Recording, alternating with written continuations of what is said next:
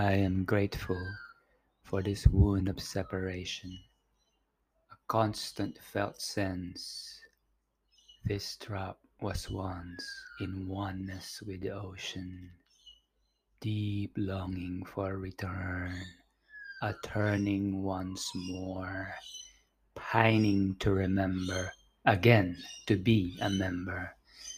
This pain of wake up from the deep slumber, ensconced within a pre-personal cocoon of comfort, bestowed a personal gift, sovereign body, unique expression of life becoming similar, conjugal, but never quite the same, abutting, slamming against that which resists.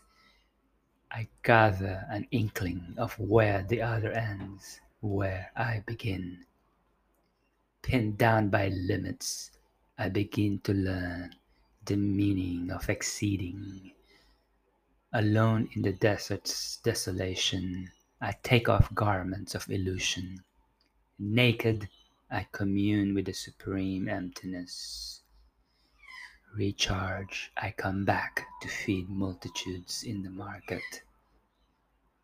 This wound calls me to cross over towards the shimmering shore, walk over raging waters of desires and attachments in the darkest night of the soul, to let fear pass through me in deep surrender, be in the bliss of silence, drunk with the divine.